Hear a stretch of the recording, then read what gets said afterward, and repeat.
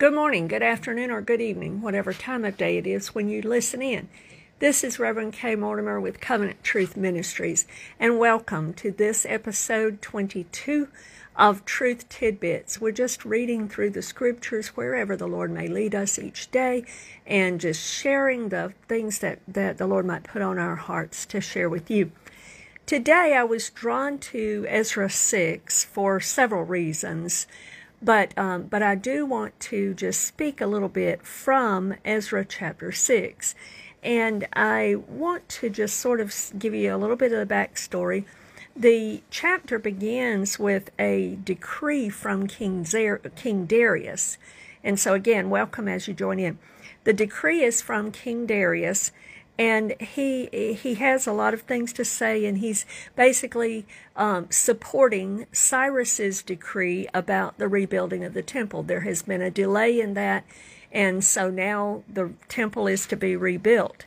And so he's issuing that decree. He's very strong in favor of that and supporting that.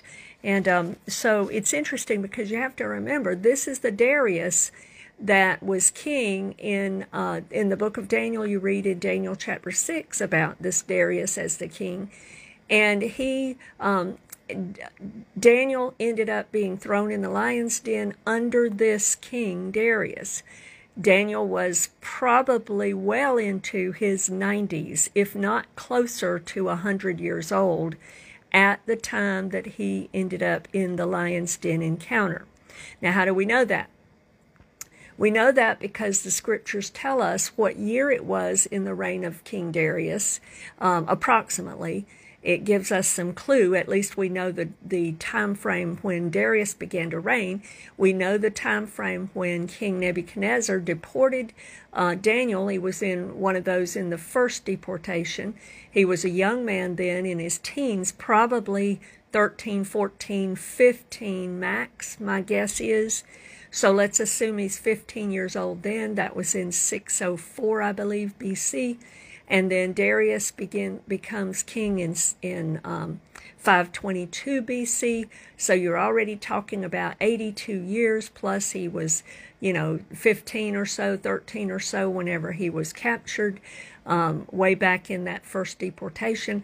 So, by this time, he is well into his 90s, probably in the middle of his 90s, 95, 97, etc., when Darius begins to reign. And so, it appears to be that it was not very long after that, maybe within a year or so, when he was thrown into the lion's den. And after that, because God saved and rescued him, King Darius came to know the living God. And he spoke highly of the living God, as did Nebuchadnezzar had come to know God. Darius came to know who the real true God was. Now, I don't know if they became believers or not, but they knew God and they decreed the greatness of God, and that they even prophesied about his kingdom being eternal. And you see that also in Artaxerxes to come later after Darius. And Xerxes was in the time of the reign of Esther, and the whole event in Esther happened a little bit after this.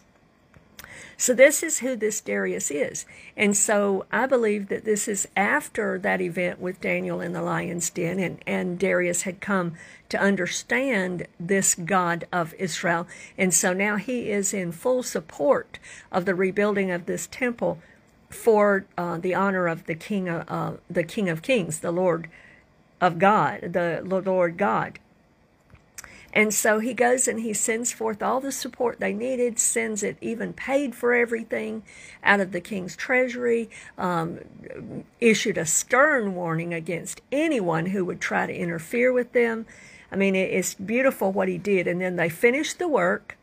They were encouraged also during this time by the prophets Haggai and Zechariah. And they finished the work. And then they dedicated this second temple.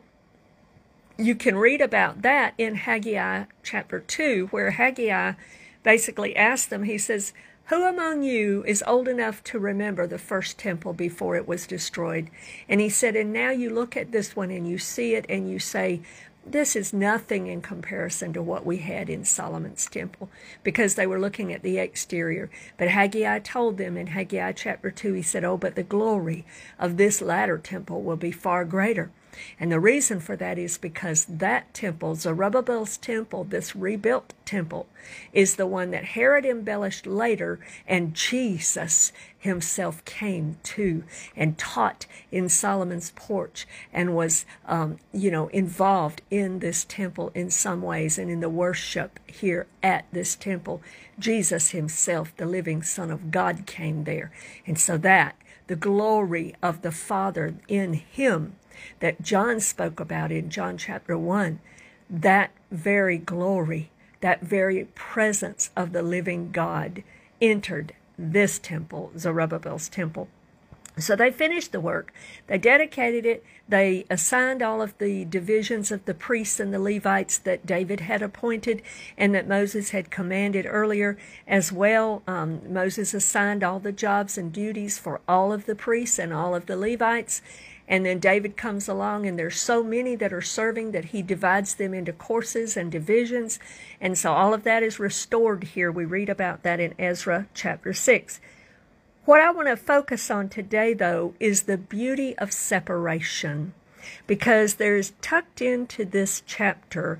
I want to read, after I've told you about some of the other things earlier in the chapter, but I want to begin reading in verse 19 and read through the end of the chapter. It's just a few short verses. "And the descendants of the captivity kept the Passover on the 14th day of the first month." This was approximately 41 days or so after the temple had been finished. The rebuilding of the temple had been finished according to an earlier verse. "For the priests and the Levites had purified themselves. All of them were ritually clean.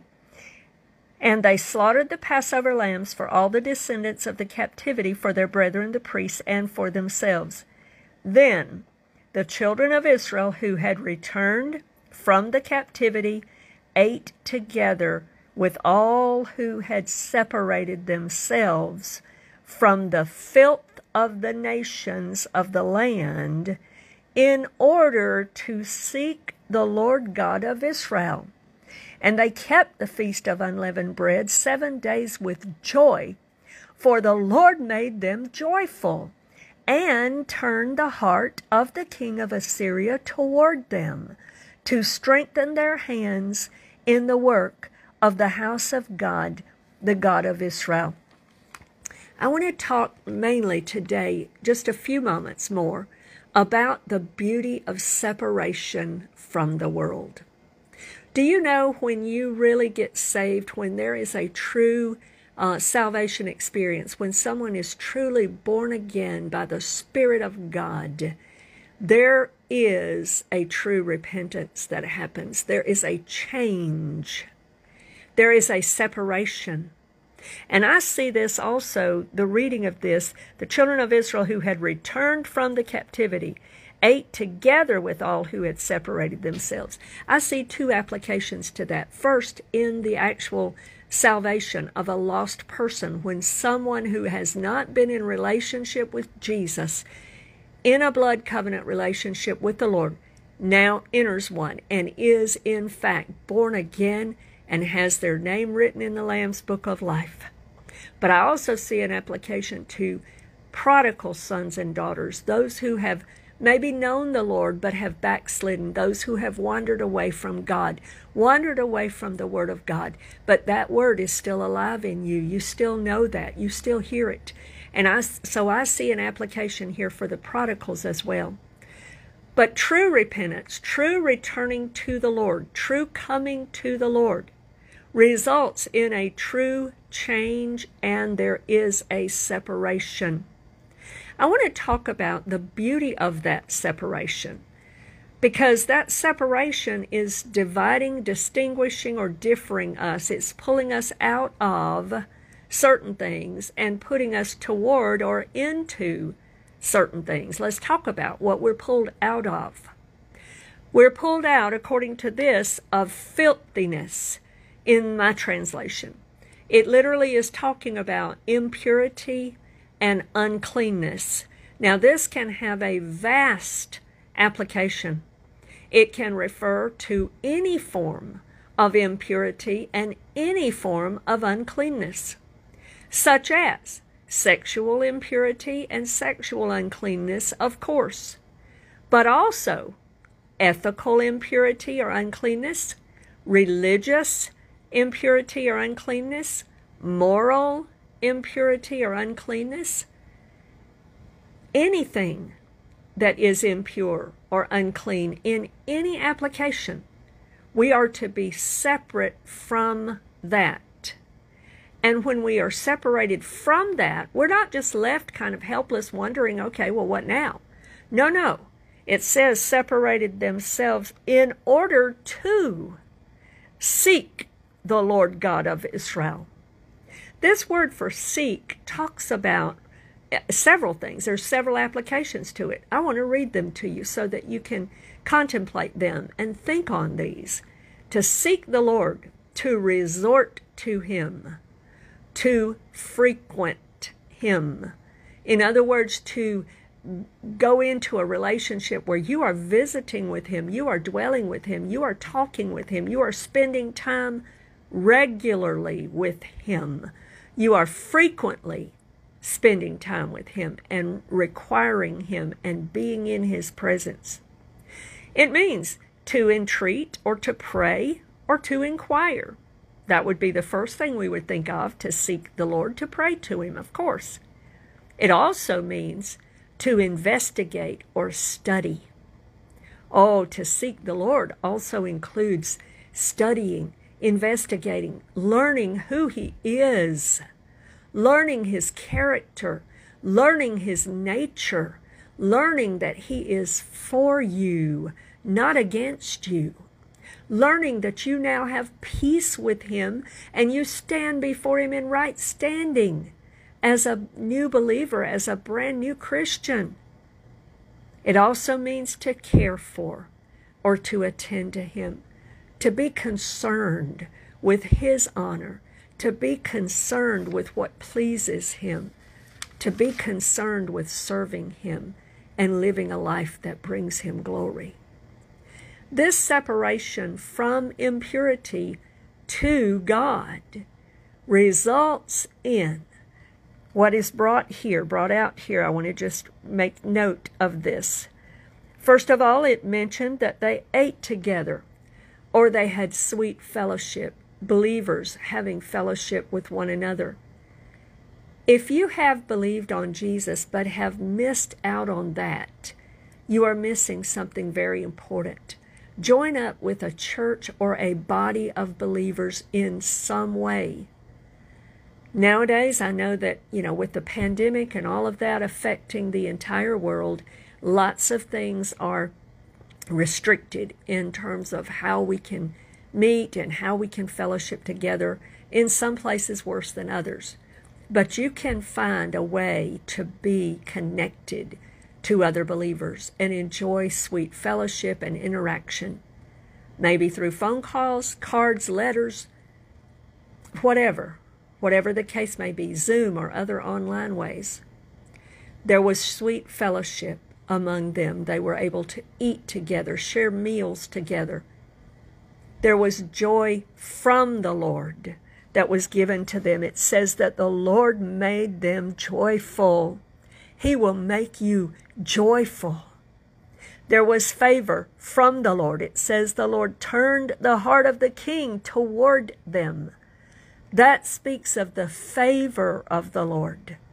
And then it speaks about how God's favor and His blessing and His joy has strengthened their hands in the work of the house of God, strengthening you for God's work. These are all a result of this separation, this true faith resulting in having as its evidence true repentance, a true separation from the filthiness of the world, the filthiness of sin in all and any areas whatsoever, and the separation to God, to seek Him, to begin to know Him, to spend time with Him, to enter that relationship with Him. And it results in these beautiful, beautiful effects and outcomes. Sweet fellowship with others, with other believers and others like-minded as you, now as a Christian. Joy from the Lord, favor from the Lord, and strength to do God's work. And I want to close right now with this reading from 2 Corinthians chapter 6. I want to begin reading in verse 14 and carry through to chapter 7, verse 1. These few verses. And this is how we'll end tonight, because Paul in the New Testament picks up on that same idea as what Ezra 6 I just read to you and we spoke about. Verse 14 of 2 Corinthians chapter 6. Do not be unequally yoked together with unbelievers. For what fellowship has righteousness with lawlessness? And what communion has light with darkness? And what accord has Christ with Belial? Or what part has a believer with an unbeliever? And what agreement has the temple of God with idols? For you are the temple of the living God. When you believe in Jesus and you've entered that born-again personal relationship with Him, you now have become the temple of the living God, the place of God's presence where He dwells with you. He dwells in you. Hallelujah. As God has said, I will dwell in them and walk among them. I will be their God and they shall be my people. In other words, it's speaking of that relationship with God that we now have. Verse 17, therefore, come out from among them and be separate. Here we go again. Says the Lord, do not touch what is unclean, and I will receive you. Here we go. Coming out, that separation from uncleanness, from filthiness, to be received by God, to seek the Lord and to enter the relationship He offers. He says, I will be a father to you, and you shall be my sons and daughters, says the Lord Almighty. Coming away, separating from all that filthiness, you now enter into a family relationship with God.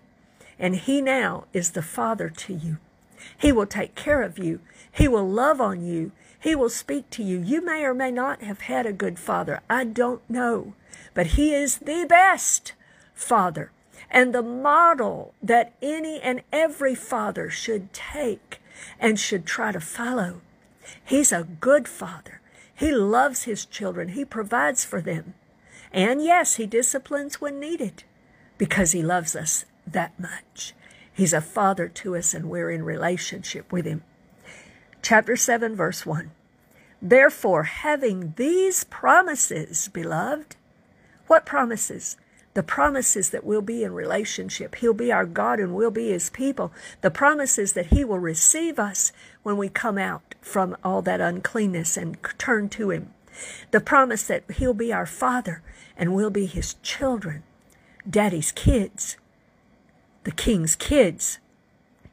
Therefore, having these promises, beloved, let us cleanse ourselves from all filthiness of the flesh and spirit, perfecting holiness in the fear, in the admiration, in reverence, and awe inspiration of the living God. That is my prayer for each and every one of us this day. I pray this has been a blessing to you and that you can join us again in future episodes of our Truth Tidbits. God bless you today. In Jesus' name.